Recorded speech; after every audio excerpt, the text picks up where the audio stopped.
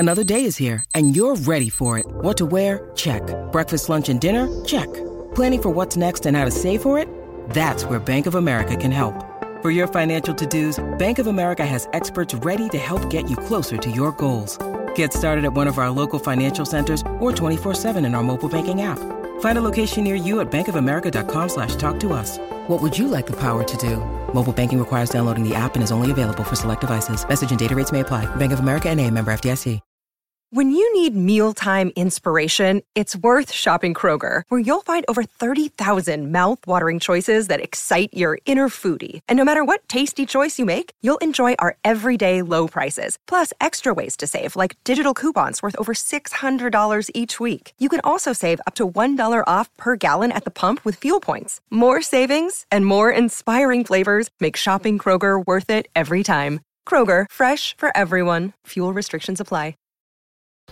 If you're thinking, I should go for a run today, but it looks like it could rain, Sierra says save on epic rain jackets.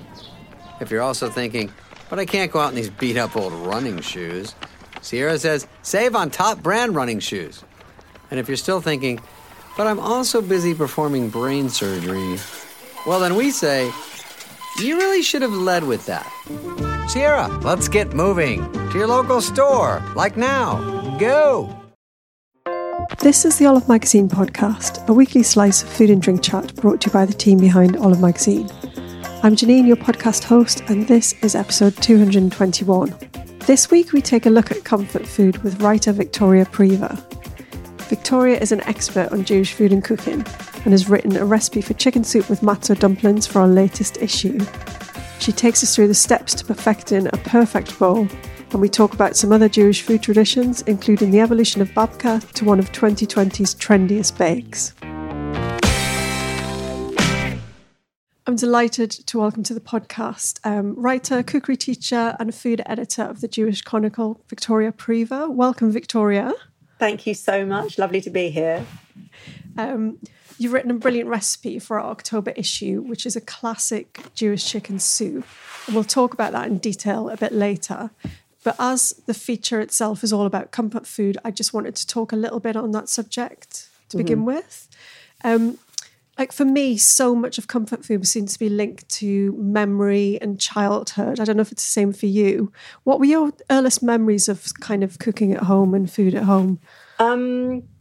Cooking at home, I think, probably is very similar to most people's jam tarts and, you know, the real having a go with the pastry scraps, licking the bowl with baking. My mum is an excellent cook. She did some cordon bleu training at some point back in time. So she was always very...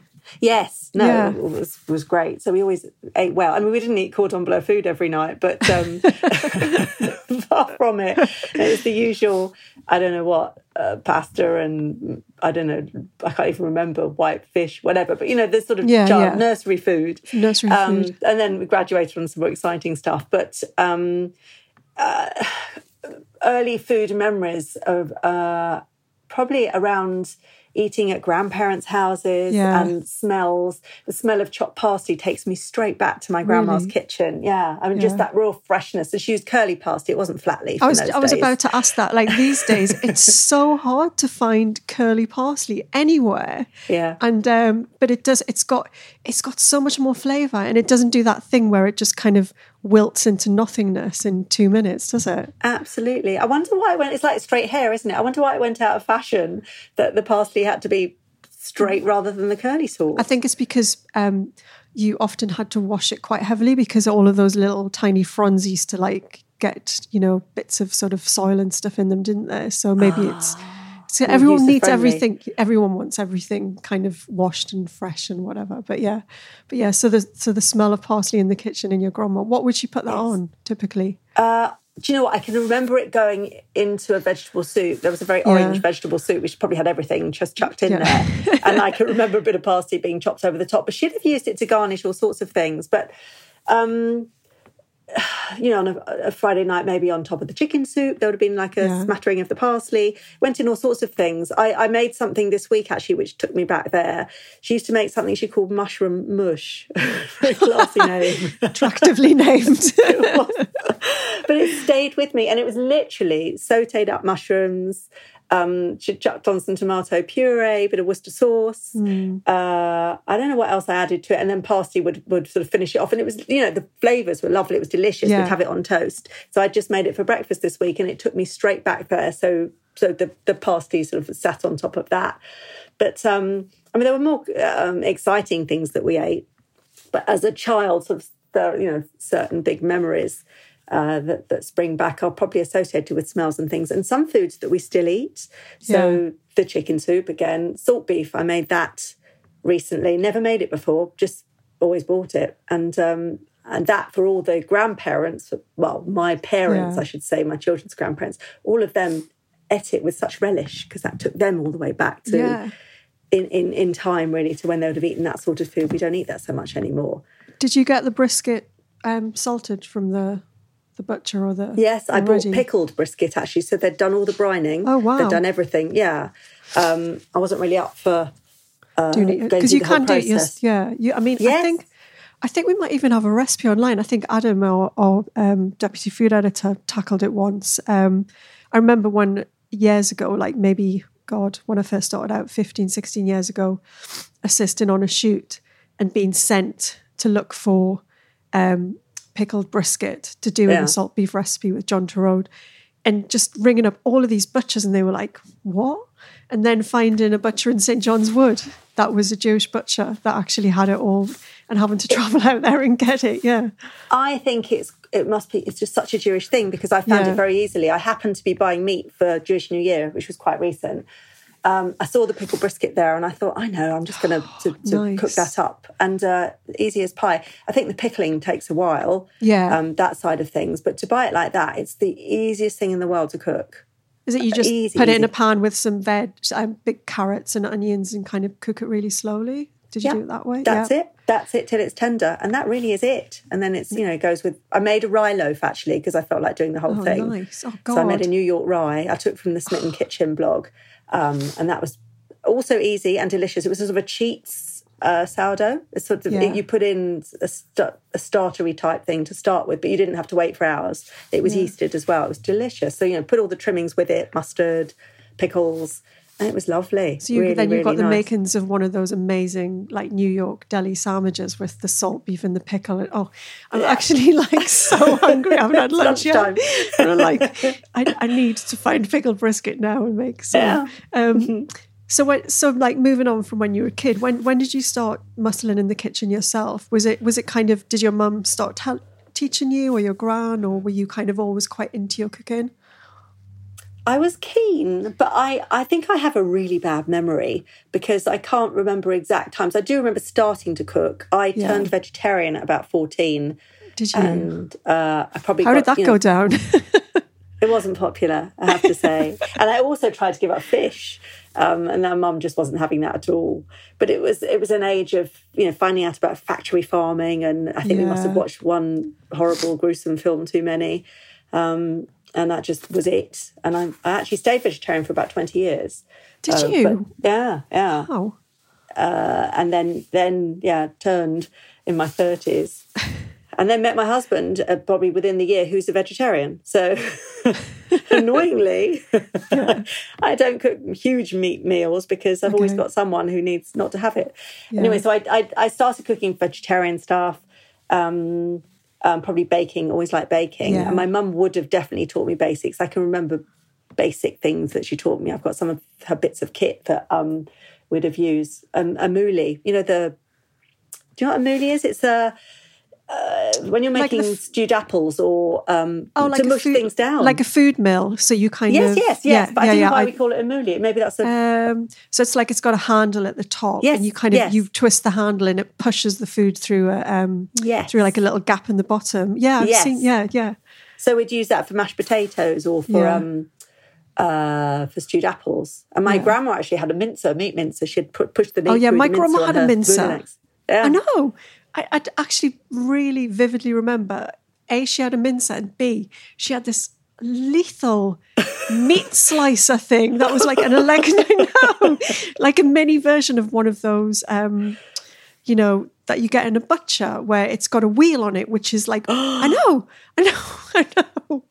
And used to slice meat on it, like, bizarre. My word. I think it was, that age of convenience and, gadgets were coming out and they might not have been that expensive, but they were kind of things that you thought you might need. And I guess it was before, I don't know, you could go, I'm sure you could get mince at the butcher's. But anyway, I remember her loving her mincer. Maybe people just did more. That we've true, grown from lazy scratch. And that they did cook more from scratch than they would have done. So it's like a half between it being difficult to do it yourself, being easier to do it yourself, and then us totally giving up on doing it and just going and getting it minced already. True. I guess. But and I probably started cooking then properly. I was more a baker at home, I think, the nicer side of cooking, which is all my children want to do. They never want to do anything savoury. They only want to make sweet stuff. Yeah. But then at university, I had to fend for myself. So it was then really that I then probably just got on with it and made my own meals. Had to, really. Did you bring, I know we've chatted in the past and you weren't from an Orthodox Jewish family, but your family, observes various different traditions and did you take any of that with you, when you went to university? Was there stuff that you made that kind of linked you back to your grandma and your mum, do you think? Or was it more you were just kind of striking out on your own? And I think striking out, lazy and just striking out. And food was, I enjoyed eating, but it was more about convenience, I think. So I had my Rose Elliott paperback that I made all my vegetarian meals from. Well, you had a good teacher there then as well. It's, all of those books. I might even have it somewhere still. But so I, cooked from there. But I went home for the proper Jewish food. Also, I went to Norwich and I didn't look for the Jewish community. A lot of students that I hear of now, and maybe even then would look for, there was be a Jewish society at the university and you could go and have your Friday night meal, the Sabbath meal, which is what most Jews, religious or not, those who are just culturally Jewish or who are properly observant would do Friday night. That's just, it's like Sunday lunch. You would all do that. So they might have gone to find someone somewhere, been invited somewhere to have their Friday night meal. But I don't remember being that engaged at that stage in my life that I bothered. I'd have it at home, but not when I was away. What is the Friday night meal? What is the Sabbath meal? What does it normally consist of? So it always starts with challah, the Jewish enriched bread. Oh, yeah. So you make some blessings. You light candles to say that the Sabbath is coming in. So the Sabbath comes in at nightfall. So it starts on Friday night and goes out on Saturday night. Okay. So you light the candles just before dusk. You make a blessing on some wine and you make a blessing on some bread, the challah bread. And it's a special bread because it's a celebration. It's like a holiday every Friday. That's how it's meant to be. That's why you've got your wine and your bread. My kind of religion. It's great. It's great. And it's funny because my husband and I we'd be gagging on a Friday night to get our glass of wine in and eat a challah. And so we'll, getting on with the blessing so that we can have that. And it's really special. Yeah. And then once that's done, probably you go into some chicken soup with knedlach, which are the matzah balls, which are the like dumplings. Yeah. And this one all originated as sort of peasanty food. That is Ashkenazi. Ashkenazi are the Jews who lived in Eastern Europe. Okay. The other sorts of Jews are from further south, Southern Europe and maybe Africa, those sorts of countries. They're called Sephardi Jews. Okay. So this chicken soup and matzah balls is very Ashkenazi. And the Ashkenazi Jews brought that to the UK, to the States when they emigrated. So you have your chicken soup. You might have chopped liver, which is chicken livers, like a chicken liver pate, but a simple one. And then roast chicken and all the potatoes and vegetables. And then, if you haven't had enough to eat, there's then dessert would be anything really but non-dairy. Okay. If you're observant, there are the rules of kosher, kashrut, are that you don't mix meat and dairy. So you wouldn't have those in the same meal. So there's an awful lot of non-dairy desserts that people turn to, not to miss out on the pudding, but to have it at the end of their meat meal. So that's a very traditional meal. And it might be something called lokshen pudding, which I don't know how many people eat that now.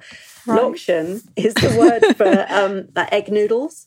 So also very stodgy, but they're baked in a sweet, not like a rice pudding because it's not milky, but that sort of thing, like a baked, noodly, eggy custard dessert. Oh yeah, because eggs are fine, I guess. They are.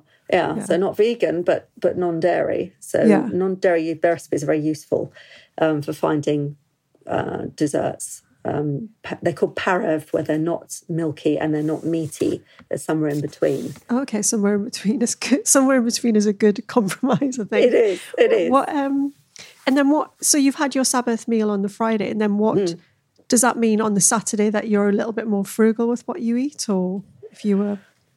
Well, probably not. So it all depends. Again, there's levels of observance. The very religious, or those who keep Shabbat, don't drive, don't cook, don't do anything with machinery, don't turn lighting. There's all sorts of things that you're not meant to do. You go to synagogue, you come back, and so they would have a cold lunch because they can't cook, or they might have a warming plate and they would warm up something slowly on that. There's something called cholent, which is Cholent. It's, again, Eastern European, but there are Sephardi versions of it. But it's baked overnight in the oven. It's like a big stew with pot barley in it, and eggs are sometimes sort of buried in there somewhere. And that's cooked back in the day in Eastern Europe, previous century or 2 centuries ago. People would take their pot of meat and vegetables and barley, whatever, and put it in the baker's oven as they were turning it off. And so the heat from the oven would cook the stew, so it'd be ready then to pick up the next day. Yeah. So you might then have that as your lunch because it would still be warm, but it would warm, it wouldn't involve any cooking. You've just bent the rules slightly, haven't you? Yes, and beans. So it's quite a hearty rib sticking dish, which a lot of the Ashkenazi food is because it was cold and in that part of the world then. Yeah. So you might have something simpler, but actually the cholent doesn't sound very simple. It's quite heavy. But, so no, you would eat again, and then you might have something else at tea time, a cake or something with your tea. There's a lot of eating that goes on. I like this.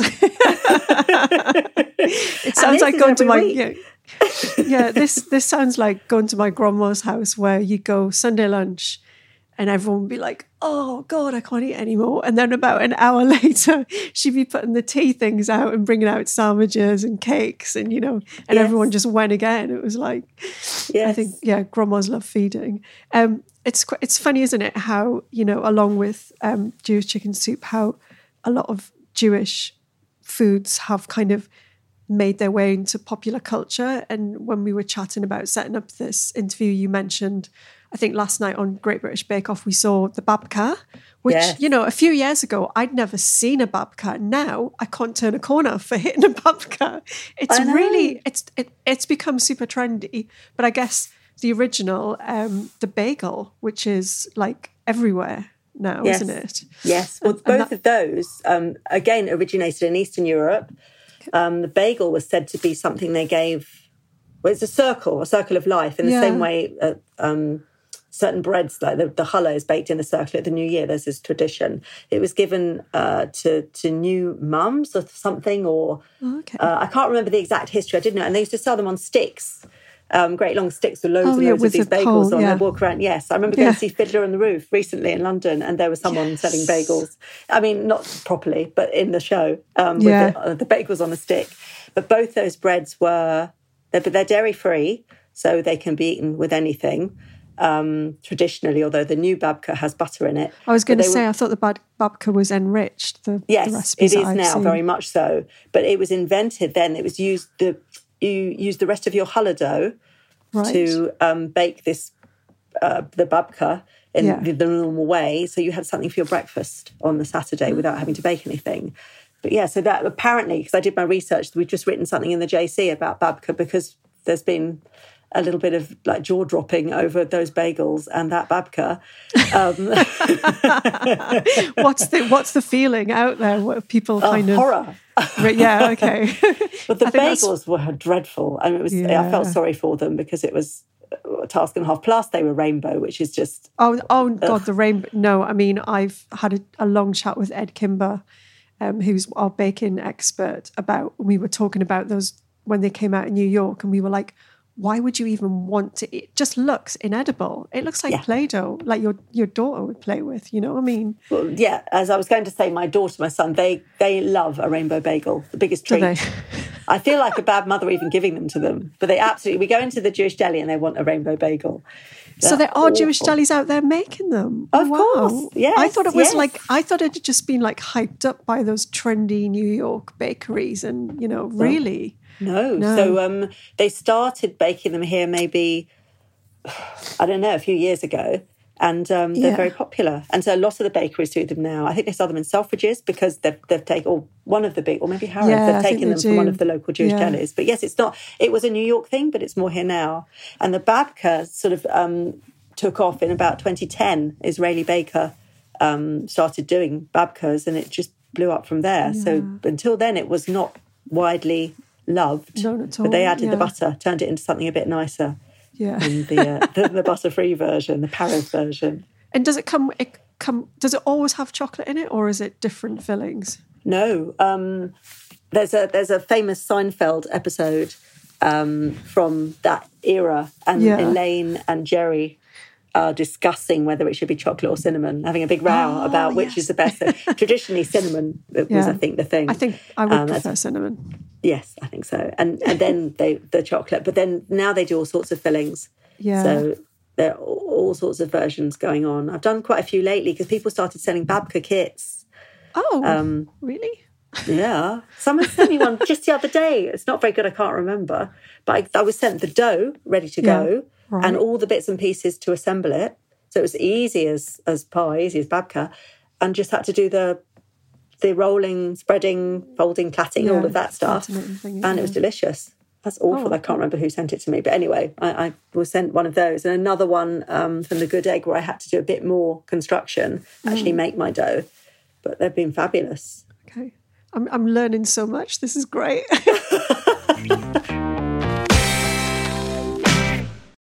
Well, onto your recipe. And one of the most famous Jewish dishes, if not one of the most famous chicken dishes, I think, in the world, Jewish chicken soup. And you rightly said in your intro, it's called Jewish penicillin for a reason. Everyone sees it as this ultimate bowl of like soothing soup. What I love about it is pretty simple in its, you know, the amount of ingredients that are in it, but it's actually all about the how you put it together. And before I got in touch with you, I watched a video of you making, there's a video online of Victoria. Oh, it's so good. Honestly, I was just transfixed as you went through all of the stages. And I was like, there's so much to this. It's like so simple, but there's so much to getting it right. So I thought what would be really nice for people listening is if we take them through the things that you've got to remember in order to make it perfect, basically. Okay. So should we start with the chicken, I guess? Well, I'd use a kosher chicken. If you weren't worried about kosher, you'd use organic probably. Get the best chicken you could find, I would say. Kosher chickens have been brined, so they're a bit more salty to start with. And I guess that means the meat is a little bit, I'll hold up a little bit more, I think, won't it, if it's been brined? Yeah, just a little bit. And but also I found there tends to be, when you get them, once you start boiling it, because you'll bring it up to the boil, you get quite a lot of scum off the top. Yes, right. Which organic chickens don't tend to do as much. It's a bit worrying, but it's, you just take that off. So you want a really good chicken. You want decent vegetables, carrots, celery, some peppercorns, onion, maybe a parsnip adds a nice flavour to it. So different people will put different vegetables in, yes. Yeah. And you use extra, I think you use extra bones, don't you? Because the first bit of it is we're going to cook the chicken, but we're going to make the stock, right? So you put the whole chicken into the pan, but you use your extra bones that you might have kept from other chickens. And Absolutely. And you can keep roasted bones, you can keep carcass, from a previous go, whatever. But I tend to chuck some in the freezer and then add them in because all the extra bones you can get in and cartilage, whatever, will add to the flavour. Because you want to get as much flavour out of that meat or out of those bones as you can. Now, in the past, people would have used boiler chickens, so I don't think they were as worried about the chicken flesh at the end of it all. But I prefer to cook it just for an hour initially and take my meat out, because then I've got some flavour out the meat, but the meat's not going to be toughened or destroyed by the cooking process. But I'm going to continue to get flavour out of those bones. Yeah. So, and it is essentially a chicken stock to start with. So you'll bring it up to the boil, you'll take off any of the scum that comes off, and then you'll just let it sit at a very low simmer, or even lower, like a stock almost, where it's just got a bubble coming to the surface every so often. Yeah. For as long as you've got, really. I mean, I've said in the recipe an hour, and then you take your chicken out, strip the meat off the bones. You've got that then to return or to use for something else, because it's also quite a frugal dish. So you can have some of the chicken back in there, but you can also then use your chicken for other things. Yes. Yeah. And I like the fact that with your onion, you leave the skins on. So you get the colour, which is fantastic, isn't it? Because I think if anyone's ever done for Easter onion skin eggs, you crack the eggs and then you put them in a thing. This is show my age now. This used to, what was fun when we were younger. Doing these things. Simple life. But the point is, it's like the natural colouring in the chicken skin that gives you that beautiful golden colour, isn't it? Yes, and you want to help it along. So, and there's some salt in the beginning, which is going to draw out some flavour as well. I missed out that part. Oh, no, the parsley obviously has gone in there too. And then once you've got through that stage, you then keep on cooking it till you get to a flavour you're happy with. But at least an hour, I would say. Yeah. If you can do a bit more, you can. Some people do it in a slow cooker. Some people do it super fast in a pressure cooker. Oh, okay. So there are various methods of doing it. But once you're then happy with that flavour, you're then going to strain it. Yeah. Put it in the fridge. But actually keep the bones in. Sorry, I haven't got my recipe in front of me. That's so fine. Keep the bones in. No, sorry, take that back. You're going to have to edit this. Strain it. That's fine. Pop it in the fridge, and then overnight the fat then solidifies on the top. And that fat, again, in years gone by, and even now, people would then scrape off. In years gone by, they'd smear it on their bread, eat it like you would have done with lard. Yeah, that's like super trendy. So that's the schmaltz, right? Yes, exactly. Yeah. So they'd use that. Or you could just keep that aside, use it to make your matzo balls with, use it to roast your potatoes, because obviously, goose fat and poultry fat is great for roasting potatoes. So you keep that. But then you've got the benefit of less fat on your soup. Yeah. Then taste again. You might want to reduce it a little. Yeah. To concentrate the flavour. Some people cheat with a bit of chicken stock powder if it doesn't have enough flavour. But by this time, it should be tasting pretty good. Yeah. And that's it. So it's taken 24 hours to make this soup, but it'd be worth waiting for. So it is literally like so much. It's just time and love and care, which is, exactly what you should be putting in a soup that's going to make someone feel better. Exactly. Tell us about the matzo balls. Did you call them, can't say the word, niedlich? Matzo. Oh, knedlich. Knedlich. Knedlich. It means little canadles. I don't know what canadle must be. Is that the same thing as the matzo? Oh, yes. It's the same thing. Yeah. Yes. They're made from matzo meal. Yeah. Which is ground up matzo, ground to a sort of a flour. Oh, okay. So I think it's more Americans call them matzo balls. It's more old style. Right. To say canadle. I grew up calling them canadles because that's just what they were. I love the name. It's such a good word, though. Why would you not want to use that word all the time? It's like bagel and beigel. I grew up saying beigel, which is now no one says beigel. Everyone says bagel. I'm going to say beigel from now on and just fox everybody. I'm going to be like, do you want a beigel? But I sound Australian then. Like Matt Lucas on the Bake Off. They were doing that last night, the Australian. Yeah.